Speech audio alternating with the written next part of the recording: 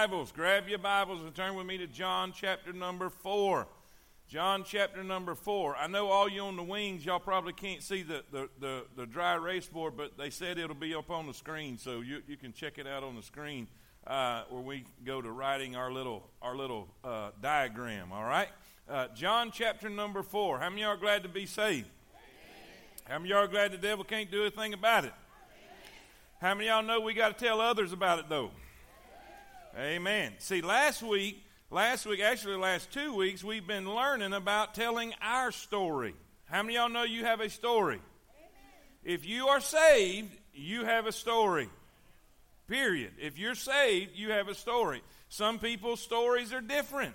Some people were saved out of great sin. Some people were saved at a young age and has grown up in church most of their life. But everybody's got a story. Everybody has got a testimony. Say that word with me. Everybody's got a testimony. And we are supposed to tell our story. We're supposed to share our story with those who are lost, those who don't know Christ. Now, we have said before, we used the illustration of the cane pole and the Zebco, what's the most popular? Zebco 33? 202-33, probably the popular one, right? We move, when you first start fishing, you start with a cane pole, because you can't mess that up. You're just not going to mess up a cane pole, you know what I mean? It's in and out, amen. But when you start learning and you grow up a little bit and you mature, you move to a Zebco 33 where you push the button and shoo, say amen. And that's good. That's good. A Zebco 33 is way above a cane pole. Amen?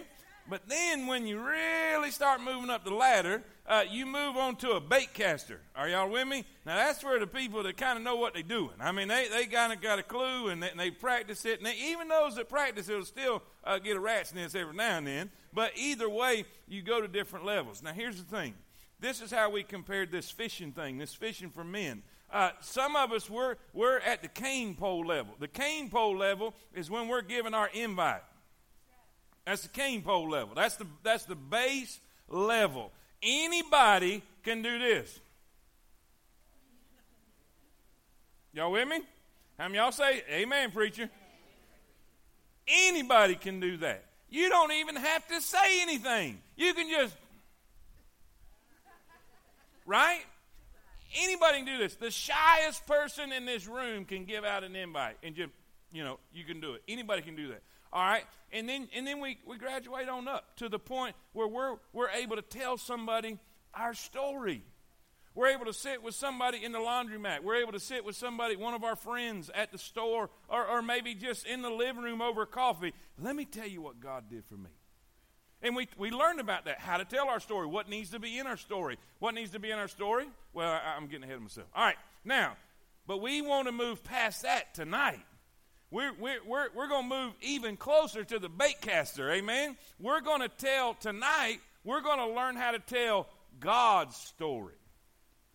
We're going to have to tell God's story. In other words, we're going to be able to take the Bible and use the Bible and share the Bible and tell somebody how to get saved. Isn't that great? And let me tell you something. We all, if you're saved, you have a responsibility to know what we're talking about tonight. So if there's ever been a time you need to take notes, tonight is the night. Say amen. All right. Well, let's pray. Or no, let's read. Then we'll pray. Amen. I'm just ready to get to this. Amen. I'm telling you, this is great stuff. All right. John 4, and let's just go ahead and start with verse 1. Let's start with verse 1. All right. It says, when therefore the Lord knew how the Pharisees had heard that Jesus made and baptized more disciples than John, though Jesus himself baptized not but his disciples, he left Judea and departed again into Galilee. Now here's a key verse. I underlined this. I've got it mostly highlighted, but then I underlined this one verse. It stands out all by itself, and there's an emphasis here, and I'll explain in a minute. And he must needs go through Samaria. You see, typically they wouldn't do that. Samaritans and Jews didn't get along. They didn't even like each other. Jews didn't even think Samaritans had souls, and they wouldn't spit on them if they was on fire. That's why the significance of the Good Samaritan story was so impactful, because they hated each other, all right? But he had to go through Samaria. Verse 5, then cometh he to the city of Samaria, which is called Sychar, near to the parcel of ground that Jacob gave to his son Joseph. Now Jacob's well was there, and Jesus, therefore, being wearied with his journey, sat thus on the well, and it was about the 6th hour, and there cometh the woman of Samaria to draw water. Jesus saith unto her, Give me to drink. For his disciples were gone away into the city to buy meat. Then saith the woman of Samaria unto him, How is it that thou, being a Jew, asketh drink of me, which am a woman of Samaria? She couldn't even believe it. For the Jews have no dealings with the Samaritans. Jesus answered and said unto her, If thou knewest the gift of God, and who it is that saith unto thee, Give me to drink, thou wouldest have asked of him, and he would have given thee living water. I'm going to just stop there to give you all a chance to sit down. But let's pray over this situation, and let's see how many of y'all know Jesus is our great teacher and our great example? All right, we're going to learn from Jesus in this story how we are to share God's story. All right, or basically how to witness and how to share and evangelize those around us. All right, let's pray. Father, thank you, Lord, for your blessings. Thank you, Lord, for the privilege of serving you. Lord, thank you for all these people. This is a great crowd tonight. And Lord, they're hungry, and they're here to learn. And they want to know how to Lord, share their story and your story. And how we are to win others to Christ through our testimony and our witness and our evangelism. I pray your perfect will be done. And God will thank you for it in Jesus' name. Amen. Amen. You may be seated. All right, let's do our review. Let's do our review. The more we review this stuff, the more we'll learn it and the more we'll pick it up, okay? The very first lesson we studied was the importance of being filled with the Spirit.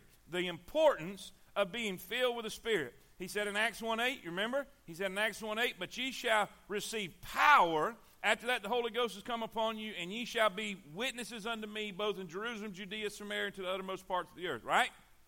Right? We are witnesses, and this is what we've been learning. This is our training, how to witness. What is the most important thing about witnessing? The power of the Holy Spirit. You're not doing this on your own. You're not doing this with your own intelligence. You're not doing this with your own ability. You're doing this in the power of the Holy Spirit. And all God's people said. All right. We must be filled with the Holy Spirit. What is the key principle? God the Father. Read this with me. God the Father. Everybody help me read it. You remember this is something we got to memorize. Our key principle. God the Father is constantly drawing people to Jesus through the ministry of the Holy Spirit. He invites us to join in that process as we listen to and obey the Holy Spirit. Are you with me? Say amen. All right, what are the action steps we need to be taking? Daily. Daily, we are to ask God to fill us with His Spirit. Now, remember, if you're not familiar with that and what we taught, what that literally means is you want to be controlled by the Holy Spirit. The word filled there means guided, directed, or controlled by it. You want the Holy Spirit to guide your steps. The Bible says the steps of a good man are ordered by the Lord. You want the Holy Spirit to guide your words. You want the Holy Spirit to guide your actions. Lord, lead me today. Lead me, guide me. Lead me to, you remember? Lead me to the pre-Christian. Lead me to the one you want me to witness to. Lead me to the one you want me to influence with my story. If that makes sense, say amen. So we're to do that daily. It's good to read the book of Acts, chapter number 2. Acts 2 is when the day of Pentecost, when they were filled with the Holy Spirit, and they began to praise God, and their praise went over into the crowd, into the group of people. Many of them got saved. Peter preached the gospel that day. Great, great day. Memorize the key principle. Ask the Holy Spirit to connect us to pre-Christians and begin to make a list. Here's the reason you need to make a list. How many of y'all are kind of like me that if you don't do it on purpose, you normally don't do it? How many of y'all have been going to get around to do something for a long time and you still ain't done it? Okay, that's what witnessing is. If you fail to plan, then you plan to fail. So make your list. Do it on purpose. Be specific about it. Be praying about it. You remember, we're no longer praying for the lost. You remember? Don't look at me that way. Some of you, what? You remember, we're not praying for the lost anymore. We're praying for Joe, and we're praying for Susie, and we're praying for Henry. Amen? because we're being specific. We're going to target our people, and we're going to be specific with this. There is power in specific prayer. God wants us to be specific in our prayer. All right, now, lesson 2. Lesson 2, here's our review. Our story should consist of 3 elements. Our life before Christ, when I received Christ, and how my life has changed. That's it. That's your story. What I was before Christ, or where my life was before Christ, how I came to know Christ, and what Christ has done for me, how my life has changed after Christ. Now, say, well, preacher, my life has not changed. Then you haven't met him. If any man be in Christ, he's a new creature. Old things are passed away. Behold, all things are become new. You're not going to be perfect overnight. You're not going to fix all your issues overnight. The song says, he's still working on me. That's a good song because he's still working on a lot of us. But I guarantee you this, you may not be perfect, you may not what you ought to be, but you're not what you used to be. And you're not what you're going to be. Amen?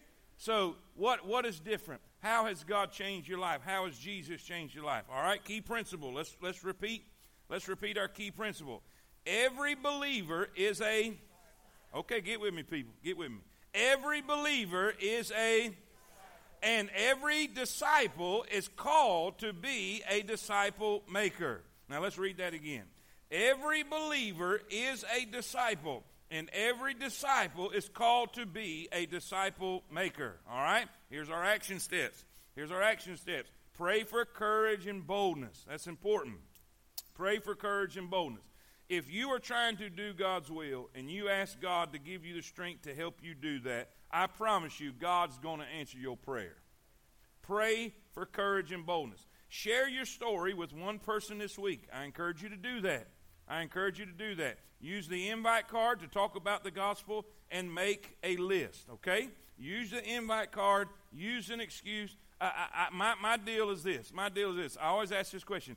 Do you get to go to church anywhere? And say it like that.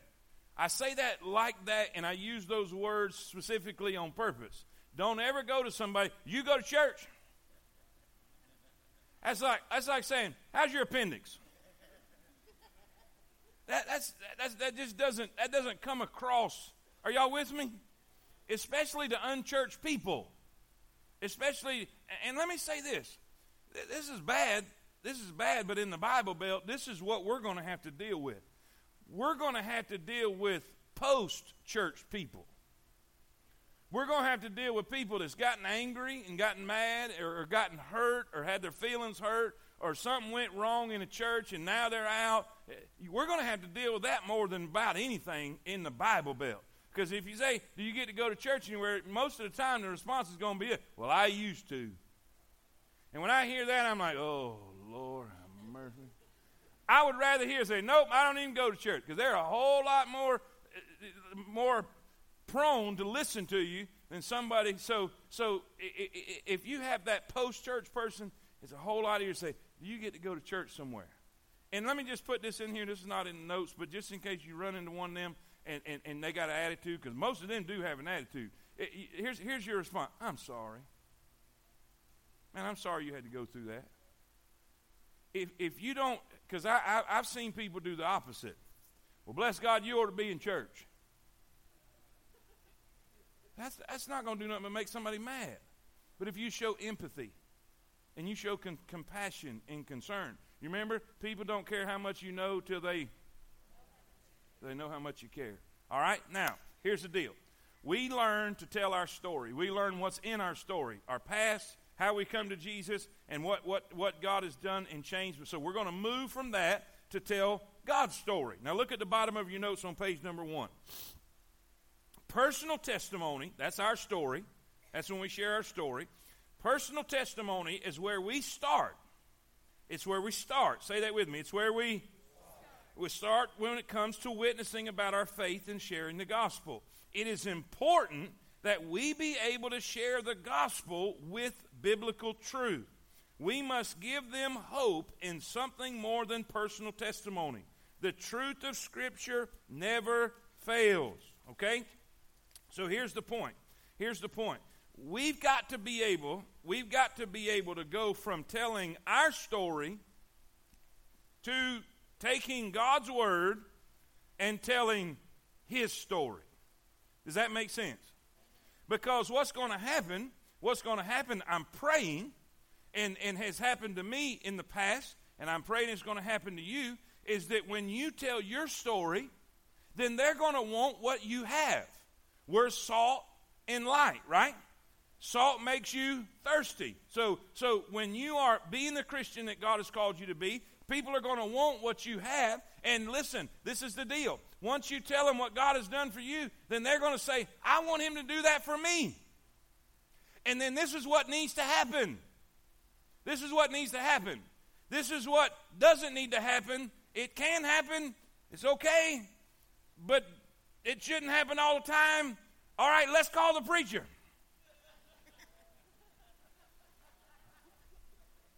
Right?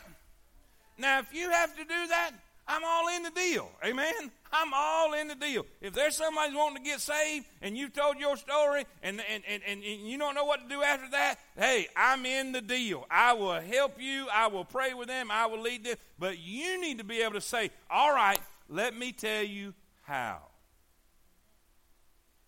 Let me tell you how. Amen? Y'all getting quiet on me. What does the Bible say? Be ready always to give an answer to any man that asketh you of the hope that is in you. The reason of the hope that is in you. You got to be able to tell them. According to God's word, we're commanded to be able to do that, right? So now we're going to transition from telling our story to telling God's story. Now let's look at this chapter. Let's look at how Jesus did this. In chapter number 4, look at your notes. Number 1, there's an example to follow. Aren't you glad Jesus shows us how to do everything? He shows us how to love people. He shows us how to deal with issues and problems. And now he shows us how to soul win. He shows us how to evangelize and win people. So here we have Jesus. He's doing his thing. He's in his ministry. Him and his disciples, they're just going about their business. And now they're traveling. And they have to, I say they have to. The verse says this, he must needs go through Samaria. Now, to understand the significance of that verse and why I underline that verse all by itself in this whole chapter, you got to understand this. There were many routes to get to where they were going. Are y'all with me? Many routes. They could have took several other routes to go.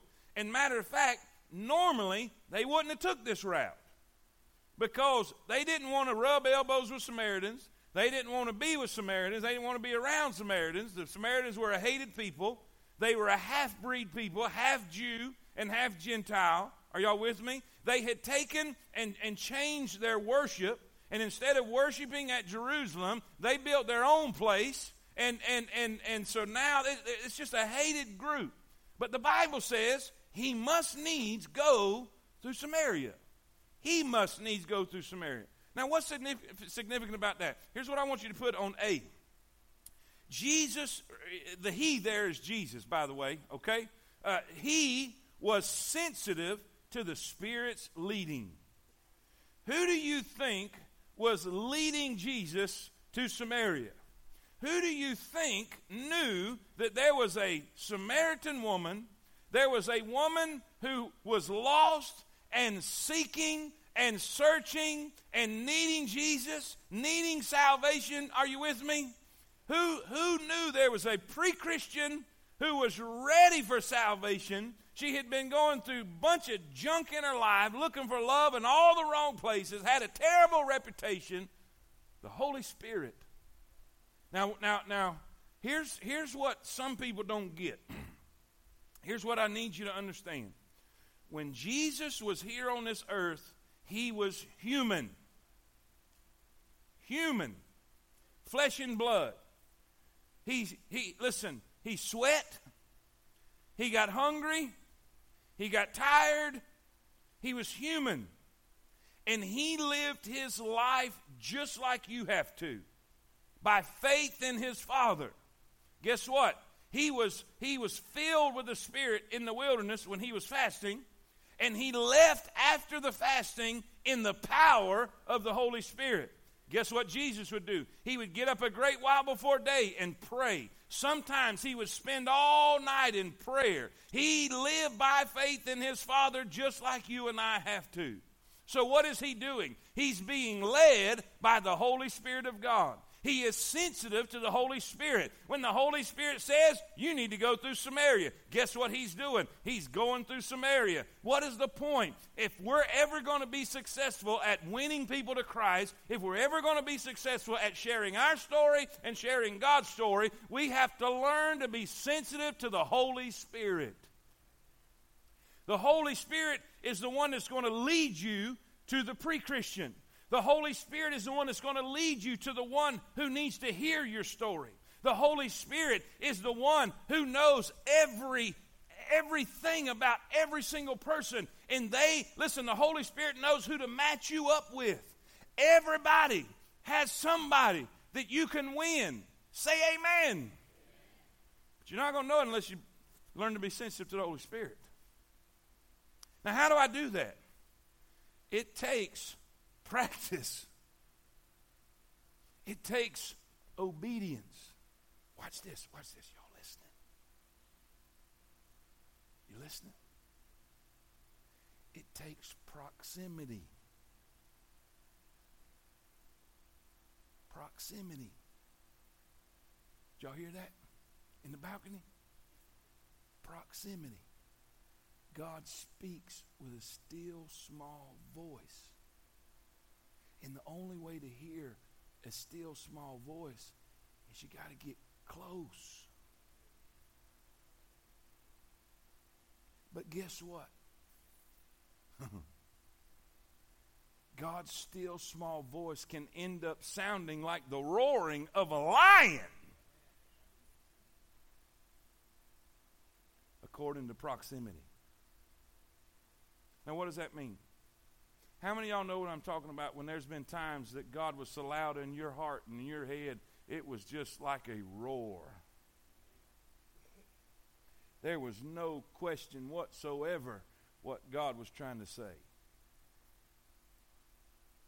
There's been times in my life when he didn't want me to do something and his no was very, very obvious. But here's the thing.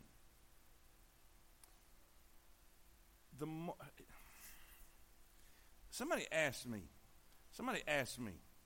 that's the Holy Spirit right there. He is calling in. Amen. I'm kidding. You're good. Somebody asked me and said, preacher, you're out in them coon hunts and them competition hunts and stuff. And there's 4 different dogs barking and carrying on in them woods. How do you know which one's yours? How many of y'all know when there's kids in here and when your kid hollers? I know what you think. Oh, yeah. Listen, when you spend enough time just you and your dog. One of my best coon hunting friends, and he's in heaven. I had the privilege of baptizing him before he died. And we were talking about it. You know, he competition coon hunted for a long, long time. And I was just trying to get started and learn all this stuff. And he said, son, you got to learn your dog.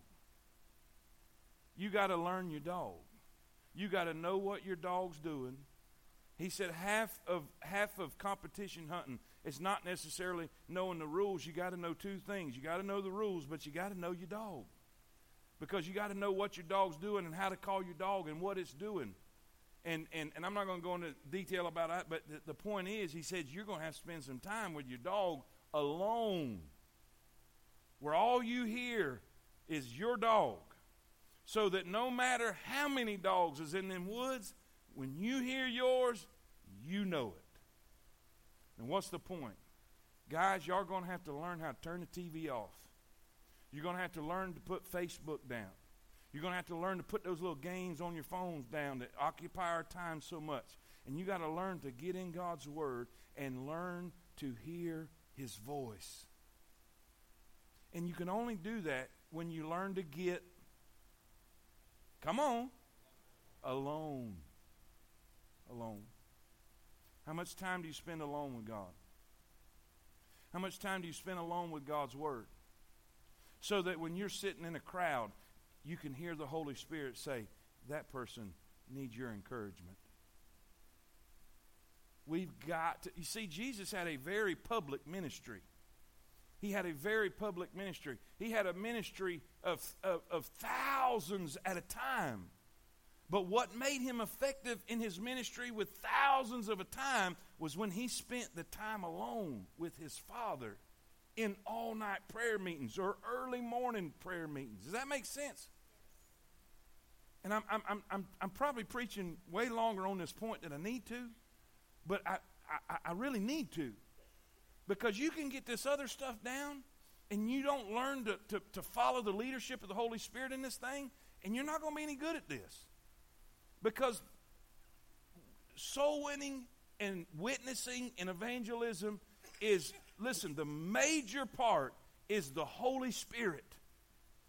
We are just the vessel that's being used by God to accomplish what He's wanting to accomplish. Does that make sense? So we have to learn to be sensitive.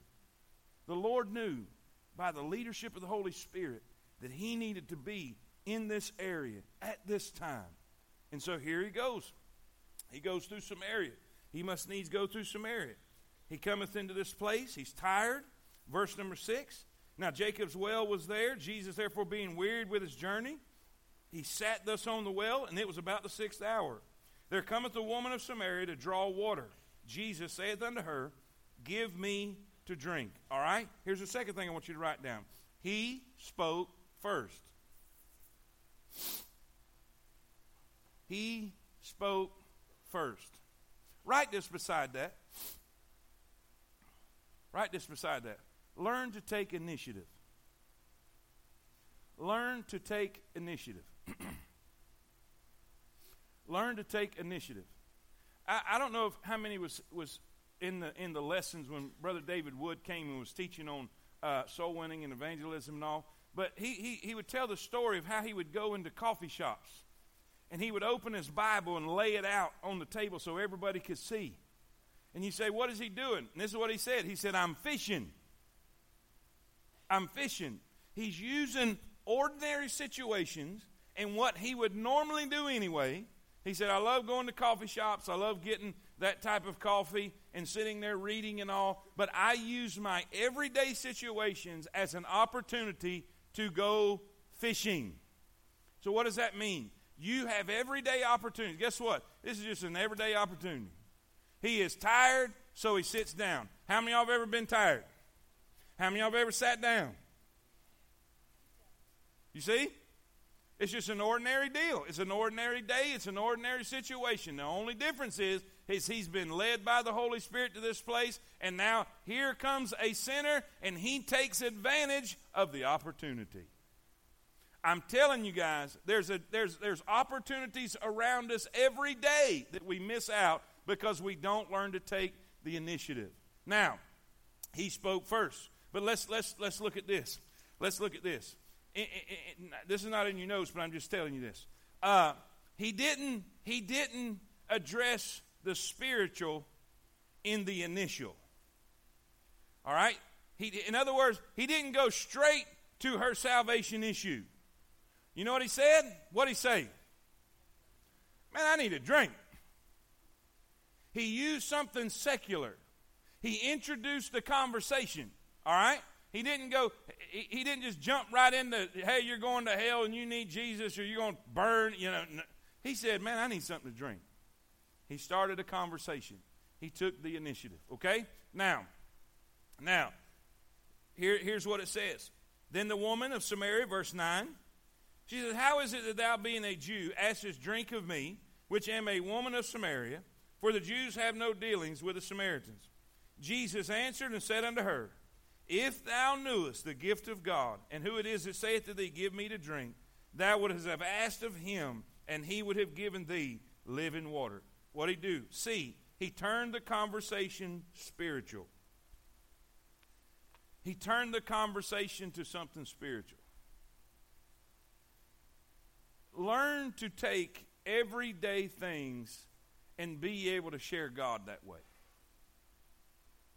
How many of y'all remember, I've told this story a billion times, but when my father had me and my brother out on the jetties, we grew up in Fort Pierce and at the beach, and when we was out there, me and my little brother, he was telling the story about the pelicans.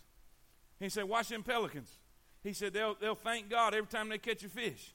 And me and my little brother looked at each other and looked at him like, come on, man. He said, yeah, every time, them pelicans, every time they'll catch a fish and eat that mullet, they'll thank God. They'll shake their little tails at God and say, thank you, Jesus, thank you, Jesus, thank you, Jesus.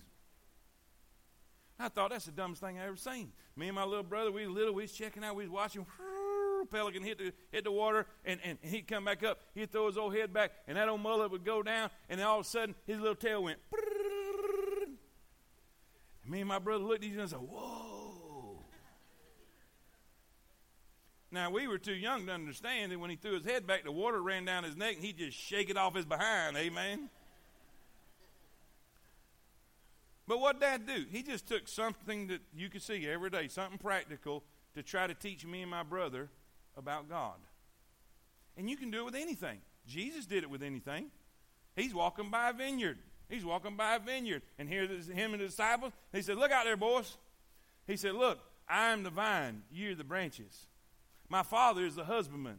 If you abide in me and I in you, you shall bear much fruit. I bet he's pointing at grapes the whole time. What did he do? He just took a practical deal that they walked past every day and seen every day and made a spiritual application. What did he do? He said, what did he ask for? Give me to drink. That is secular. That is something that, there's nothing spiritual about a glass of water. But he turned it that way. He turned it spiritual. And see, you can take an everyday conversation.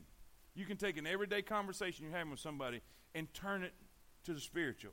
Always start with the secular and move it to the spiritual. Dr. Brown, when he was teaching the preaching class, he would always say, he says, never just jump, and I don't always listen to what I've been told, but anyway, he said, when you first start preaching and you begin a sermon or a message, he says, always start with something practical. In other words, this other day I saw a cow out there in the pasture, and that cow, everybody's seen a cow before. Everybody knows what a cow is. And so now you've got everybody into the deal. And then he said, then you turn it to wherever you're trying to take. It's the same principle. You start the conversation. You begin, you take the initiative. Because you've got an agenda. You want them to be saved, right? You want them to know Christ. You want them to come to know Christ. So you start the conversation, you take the initiative, and then you turn it to a spiritual conversation. He says, he begins to tell her about living water. and know this. Watch this. Let's watch this. The woman saith unto him, Sir, thou hast nothing to draw with, and the well is deep. From whence thou hast that living water? Art thou greater than our father Jacob, which gave us this well and drank thereof himself and his children and his cattle? Now here's the thing. Expect people not to understand you right away. She's like, what are you talking about? Living water? I don't understand this living water. What do you mean? How you going to give me living water? You just asked me for water, right? Sometimes people are going to be confused at what you're trying to say and what you're trying to help them with. Then it says this, and Jesus answered and said unto her, Whosoever drinketh of this water shall thirst again. But whosoever drinketh of the water that I shall give him shall never thirst. But the water that I shall give him shall be a well of water springing up into everlasting life. Now watch what the woman said. The woman saith unto him, Sir, give me this water, that I thirst not, neither come here to draw. I don't want to come to this well no more. Let me have it. She's wanting what he has now. He's wanting. Listen, he has captivated her attention when he begins to share with her. Now, we all know he's talking about the Holy Spirit. We all know he's talking about the fulfillment and what comes with the power and the presence of the Holy Spirit in their life. And now, so he has turned it completely spiritual. It was a regular conversation about getting something to drink, and he has used that to be able to go into the spiritual and talk to her about spiritual things, okay? Now, watch this. Now watch this. Look in verse number 16. 16. Boy,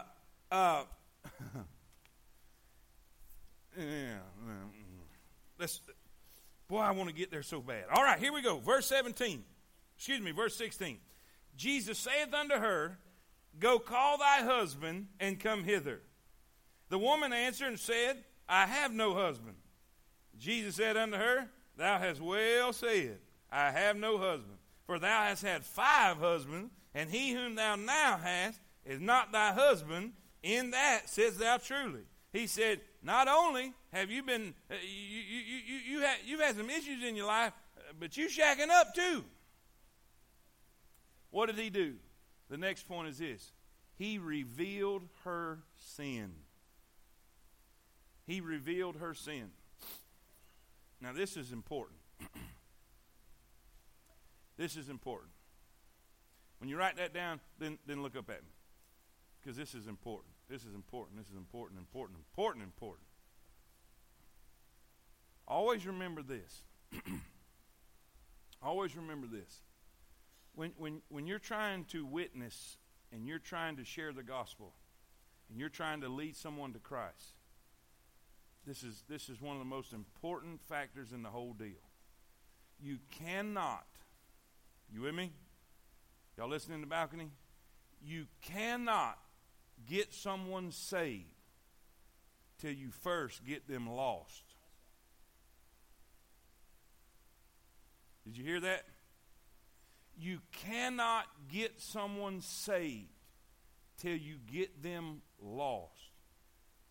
One of the hardest things in the Bible Belt when it comes to witnessing, when it comes to sharing the gospel, is this fact of getting someone lost.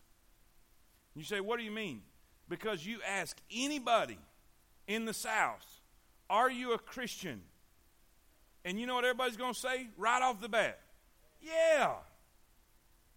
And if you say, well, why do you think you're a Christian? And they'll say, well, I'm a Baptist. Or I was baptized when I was a baby. We live in a very religious culture.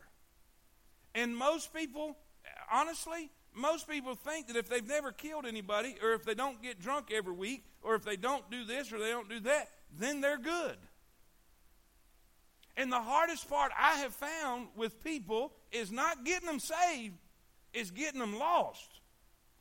And when I say getting them lost, this is what I mean by that. It's helping them understand the condition that they're in. It's the same issue with Jesus. He said, I didn't come to condemn you. I didn't come to condemn you. For God so loved the world that he gave his only begotten Son, that whosoever believes in him should not perish but have everlasting life. I didn't come into the world to condemn the world, but that the world through him might be saved. He said, you're condemned already. He that believeth is not condemned, but he that believeth not is condemned already. Are y'all with me? So in order for Jesus to win this woman, in order for Jesus to get this woman to the place that she needed to be, she had to address her sin. And that's what you have to do with the people you are sharing the gospel with. You have to help them understand they are a sinner. And sin has to be dealt with. If that makes sense, say amen. Amen. Now, we're going to go through all the verses, so just bear with me. I'm just going through this particular story, all right? He revealed her sin. Then look at verse 19. Verse 19. The woman saith unto him, Sir, I perceive that thou art a prophet. Our fathers worshipped in this mountain, and ye say that in Jerusalem is the place where men ought to worship. Watch what Jesus says. Jesus saith unto her, Woman, believe me, the hour cometh when ye shall neither in this mountain nor yet at Jerusalem worship the Father. Ye worship ye know not what. We know what we worship, for salvation is of the Jews. But the hour cometh, and now is, when the true worshipers shall worship the Father in spirit and in truth. For the Father seeketh such to worship him. God is a spirit, and they that worship him must worship him in spirit and in truth. The woman saith unto him, I know that Messiah cometh, which is called Christ. When he is come, he will tell us all things. Jesus saith unto her, read it with me, I that speak unto thee am he. All right? He pointed to Christ. When we are witnessing, when we're sharing our faith, when we're sharing the gospel, we first have to deal with sin. We first have to reveal that a person is a sinner. And then we have to point them to the Savior. Amen? We have to point them to Christ. Sin is the problem. Jesus is the answer. Sin is what's condemning us. Sin is what is causing destruction and condemnation and damnation. But Jesus is the answer to the issue. Jesus is the cure to the problem. We have to get people to Jesus. We don't have to get people to religion. We don't have to get people to a list of rules. We don't have to get people to a denomination. We got to get people to Jesus. Are y'all with me? He pointed her to Jesus, all right? To himself. You know, we could have put he pointed to himself, but I wanted you to understand Christ. We have to point people to Christ. All right, now watch this. She believes. She believes. Isn't that great? And upon this, his disciples marveled that he talked with the woman, yet no man said, What seekest thou, or why walkest thou with her? The woman then left her water pot and went her way into the city and saith to the men, Come see a man which told me all things that ever I did. Is not this the Christ? Then they come out of the city and came unto him. In the meanwhile, his disciples, while she was doing that, they were questioning him. In the meanwhile, his disciples prayed, saying, Master, eat. But watch verse 32. But he saith unto them, I have meat to eat that ye know not of. Therefore saith the disciples one to another, Hath any man brought him aught to eat? Look what he says. My meat is to do the will of him that sent me and finish his work. My meat, my fulfillment, my supply is to do the work of him, or the will of him that sent me, and to finish his work. Say not ye, there are yet 4 months, and then cometh harvest. Behold, I say unto you, lift up your eyes, look on the, too many pages. Look on the fields, for they are white already to harvest. He that reapeth receiveth wages, and gathereth fruit unto life eternal, that both he that soweth and he that reapeth may rejoice together. And herein is that saying true. One soweth, another reapeth. I sent you to reap I sent you to reap that whereon ye bestowed no labor. Other men labored, and ye are entered into their labors. Now watch this. He pointed her to Christ. Now watch what he gets from the deal. Jesus receives spiritual satisfaction. Or you can use the word fulfillment. Verses 31 through 38. He receives spiritual fulfillment or satisfaction. There is nothing in this world like winning someone to Christ. There is nothing in this world like leading someone to Christ. He said, I have a job to do. I have a responsibility to do. There's something that fulfills me. There's something that excites me. There's something that sustains me more than physical food itself. And that's doing the will of him that sent me. Now watch the message that Jesus gives his disciples. He said, I sent you to reap where someone else has already labored. So what does that say? In that city, there were pre-Christians. There were people ready to meet Jesus. There were people ready to hear the gospel. You say, how do you know that? Because that woman went in to the place they just went. They come out with a sandwich. They didn't bring anybody to Jesus. And they were the Bible college students. They were the ones in training. They were the ones being discipled. They were the ones that were being taught. And you know what? They didn't bring anybody. And that's what Jesus is trying to say. Look at this. You went in that city and you didn't even see the opportunities around you. You didn't even see the people around you. You didn't even see that the fields were white unto harvest. There was so many opportunities and so many potential Christians around you. You didn't see none of it. Basically he's saying, I sent you into a gold mine. You didn't even see it. So how do you know all that's true? It's because when she went in, she brought them all out. Are y'all with me? She did what they were supposed to do. And all God's people said. Now watch this. Watch this. Verses 28 through 30 we read. He said, come see a man. What is she? Oh. Look, let's go back. Let's go back, verse 28. 28 through 30. I highlighted this in orange because it stands out by itself. The woman then left her water pot and went her way into the city and saith to the men, Come see a man which told me all things that ever I did. Is not this the Christ? Then they went out of the city and came unto him. What did she just do? Please get with me, people. I'm telling you, what did she do? She told her story. Isn't that great? She told her story. She has been saved a matter of minutes.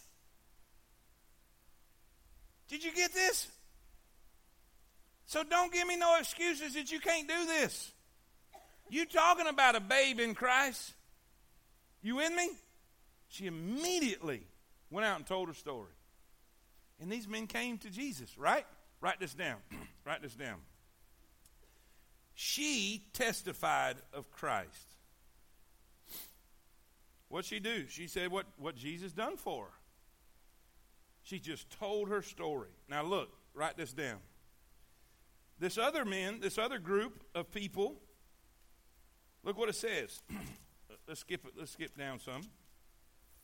Look in verse number 39. Verse 39. You there? And many of the Samaritans of that city believed on him for the saying of the which testified, He told me all that ever I did. They believe because she what? What she? Come on, we just said it. She. Everybody say it. She testified, but what do we call that? She told her story. All right? Now, verse 40. So when the Samaritans were come unto him, they besought him that he would tarry with them, and he abode there 2 days. And many more believed because of his own word, and said unto the woman, Now we believe, not because of thy say, not just because of what you said, for we have heard him ourselves and know that this is indeed the Christ, the Savior of the world. So write this down. H, they believed because of her testimony and his words. Her testimony and his words. All right, we went piece by piece, bit by bit with this story. And we saw how Jesus, he's sensitive to the Holy Spirit. He's sensitive to be led where he needs to be led by the Holy Spirit to the place he needs to be. There's no doubt in my mind. This is a divine appointment. This is a divine appointment. There's no doubt in my mind the Holy Spirit intended for Jesus to be tired and to be at this well at this certain time. There's no doubt in my mind that the Holy Spirit is leading this woman. There's no doubt in my mind that she was at a spiritual state where she was hungry. She was thirsty for truth. She was tired of the way she was living. She was tired of her life, and she was ready for something. God hooked up a pre-Christian with someone who could share truth with her. Are y'all with me? Say amen. So, I believe in divine appointments. Now watch this. This is what's really cool about this whole deal. Sometimes when we're wanting to see someone saved, when we're wanting to witness to someone, we're focused on the individual. And all we can see out of the deal is this one person getting saved. Y'all with me?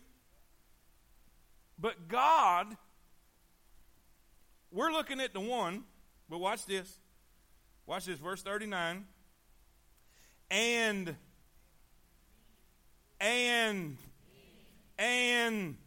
many of the Samaritans of that city believed on him. For the saying of the woman testified, he told me all that ever I did. All right? And then verse 41. And many what? Okay. And all right, verse 39 and verse 41. And so first we have many, and then we have, you have no idea, but the person that you lead to Christ may be the next Billy Graham, may be the next D.L. Moody, may be the next, listen, great evangelist that goes and sees many people saved. And it just might be that little knothead that lives beside you, that you want to squeeze his little head because he's a little punk, but you lead him to Christ. He may grow up to see many more saved for the glory of God. Listen, God is about the big picture. There's always something more to the picture than just one woman at a well. And all God's people say it. All right, now, how many of y'all can draw? All right, how many of y'all are willing to attempt it? Okay, all right, here we go. Now, you need to, is there any way to get close to that or draw up close so they can see this? Because this is what I need everybody to see. All right, this is what I want you to draw. Under number two, under illustration, you're going to draw this out, all right? Because this will help you when you go to talk to your pre-Christian, okay? All right, how many of y'all can draw that? All right, we got a canyon here. All right, draw that on your paper. Everybody draw that on your paper. Then over here,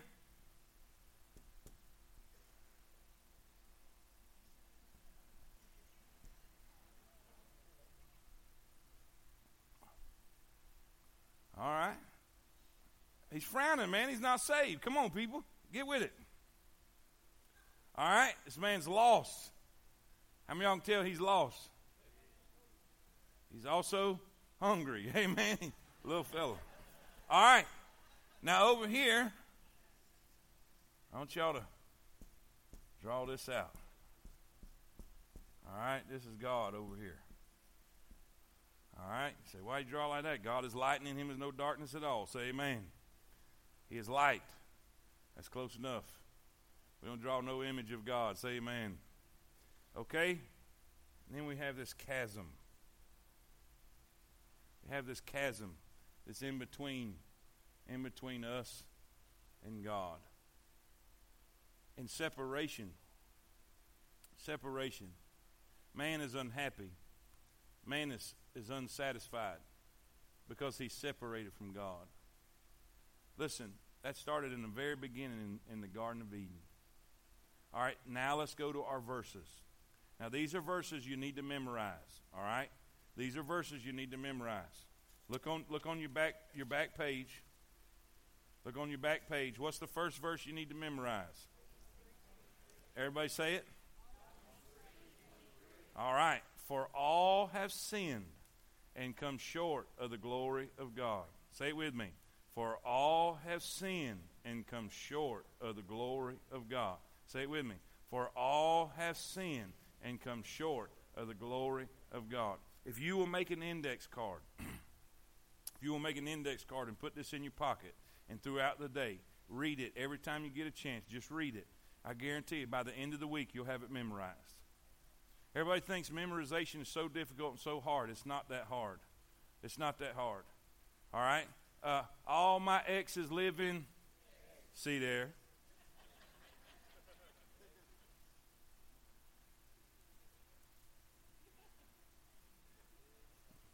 He stopped loving her. Okay. And now watch this. Now think about this. Those songs, you didn't hear them 50 times in a row. Just every now and then they come on the radio, and it's just repetitive, and you pick it up. Amen? Now, I will say this, that memorizing God's Word is a little bit more difficult because it's spiritual, and we live in the flesh. Amen? So we have to do this on purpose. The devil's going to try to stop you, but I'm telling you, if you will commit to learning Scripture, it will bring power in your life. How many of y'all can tell sometimes when I'm preaching and God just brings verses to my head and I start quoting these verses, you just feel power. I mean, it's God's Word. There's power in God's Word. The Bible doesn't lie when it says the Word of God is quick and powerful. The word quick means alive. It's quick and powerful, sharper than any two-edged sword. It's real. So when we learn these words, man, it's going to really, really help when you're sharing the gospel, okay? So we got to help a person understand. For all have sinned and come short of the glory of God. For all have sinned. What are we doing? We're helping that person understand that they are a sinner. Now, when we say this, always include yourself. Amen? Always include yourself. You say, why are you doing that? You're doing everything you can not to offend this person. The only thing that needs to offend this person is the fact that they see their condition, not the way you approach it. Does that make sense? Say, man, look here. I'm a sinner. You're a sinner. Everybody's you ever told a lie? Yeah, I told a lie. Well, you know what that makes you? God says, thou shalt not lie. So that means we're a sinner. And most of the time, people will be in agreement at this point. Because most people, they believe they're saved, but they still believe they make mistakes. So it's not that bad. It's not that bad to admit, oh, yeah, I do make mistakes. I am a sinner. But we move to the next verse. Now, what is this? Here's an illustration. If you want to write this down, I may print this out for you. If you're not fast at writing stuff down, this is a way you can illustrate this when you're sharing this with someone. Falling short. For all have sinned and come short of the glory of God. Illustrate it this way. Sir, ma'am, it's kind of like this. It's like trying to throw a rock over a mountain. It's like trying to throw a rock over a mountain. Now, you're always going to fall. Now, watch. You can keep trying. You can keep trying, and you may even throw a rock further every now and then than the last time. But no matter how far you throw it, you're still going to fall. Now, you might be a good person, and you might be good for a little while. But no matter how good you are, you're still going to fall. Does that make sense? See, that's how you can illustrate that. All right? Second verse. Second verse that we're going to memorize. What is it? Say it again.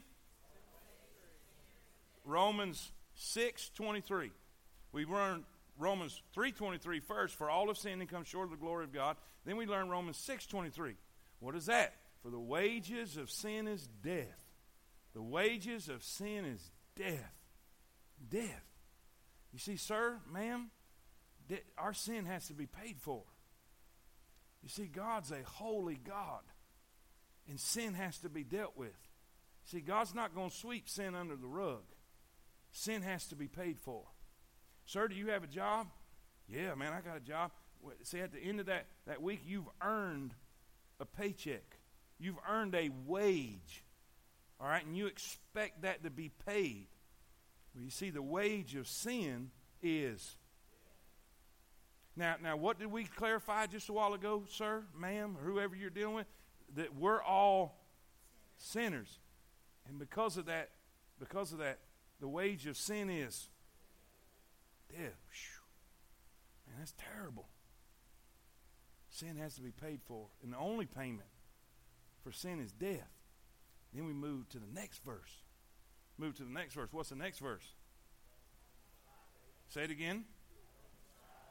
Romans 5:8.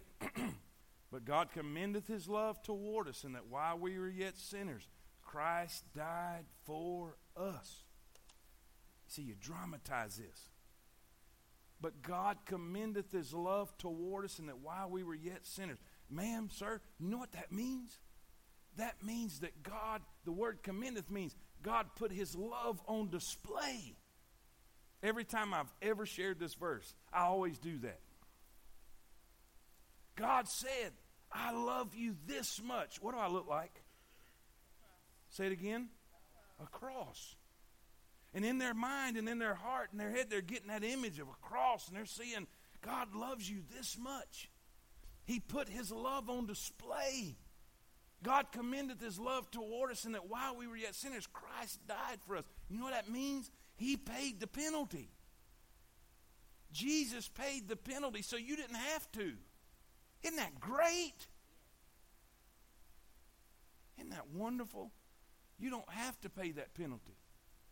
Jesus paid for it. He put it on display. And you know what else that means, sir? That means this, that God, he didn't expect you and he didn't ask you to clean up your life before you can come to him. Because he said he did it while you was a sinner. Y'all missed a good shouting point right there. Are you glad of that? Aren't you glad you didn't have to fix everything before you come to Jesus? You can just come to him and let him fix it. Amen?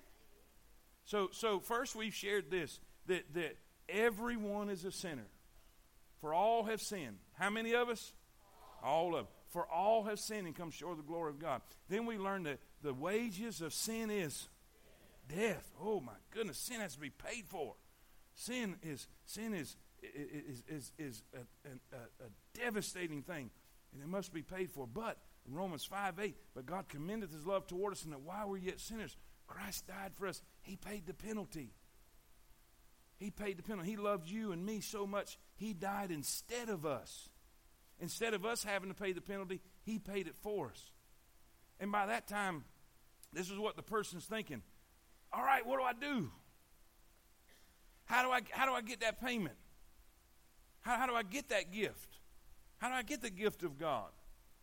And you say, listen, over here in Romans 10:9 and 10, over here in Romans 10:9 and 10, it says, if thou shalt confess with thy mouth the Lord Jesus, and shalt believe in thine heart that God hath raised him from the dead, thou shalt be saved. For with the heart man believeth unto righteousness, with the mouth confession is made unto salvation.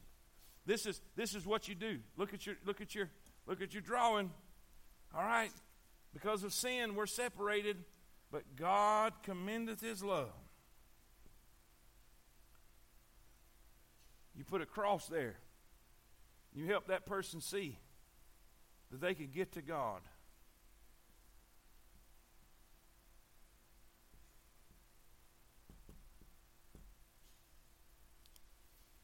But God commendeth his love toward us, and that while we're yet sinners, Christ died for us. Now here's what I emphasize on that verse. Here's what I always emphasize on that verse. For with the heart, say it with me, for with the heart. Help them understand it's not a fancy prayer. Sometimes if I have time, I don't have time. When did that go to zero? You got it like a second of time? Okay, all right. I'll emphasize this. It's what you do with your heart. And I'll usually tell the story of the thief on the cross.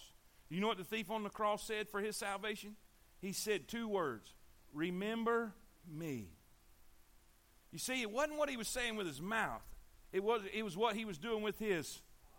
And so you help them understand. If you will believe on the Lord Jesus Christ. Now, what does that mean to believe? It means to depend on. To depend on. Here's the thing. Everybody in the world says they have faith. Now, I have faith. I have faith that chair will hold me up.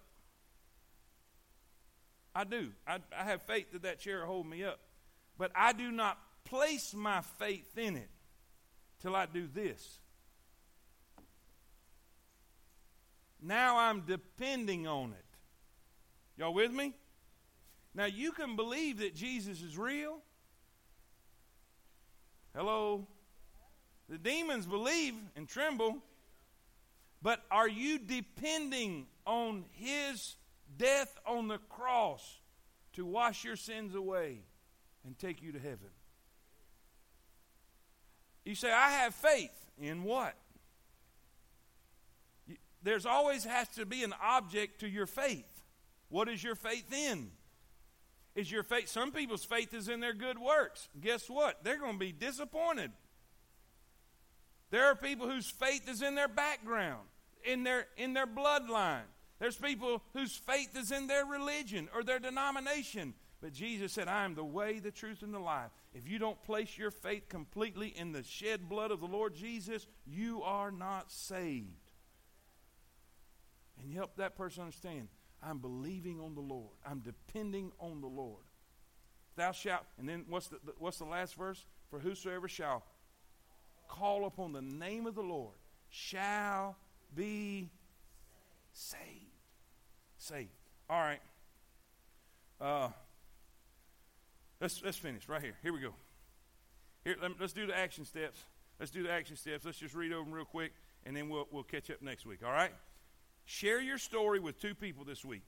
Share your story with 2 people this week. Share God's story with at least one of them. Take these verses. Even if you have to cheat, it's cool. It don't matter if you have a little index card, if you hadn't memorized them yet, that's fine. Hey, take a Bible. Take a Bible. Take a concealed weapon. Y'all with me? Do you know they make Bibles this size right here? And you can have it in your back pocket. And when you find your pre-Christian, he never sees you coming. Have your verses marked out. Amen? Anyway, we got to quit. Are y'all enjoying this? It's good, because we're going to keep doing it till we all get it. Amen. We're going to be a soul-winning army. Are y'all with me? Amen. Well, let's pray before they riot in the back. Amen. All right, let's pray. Lord,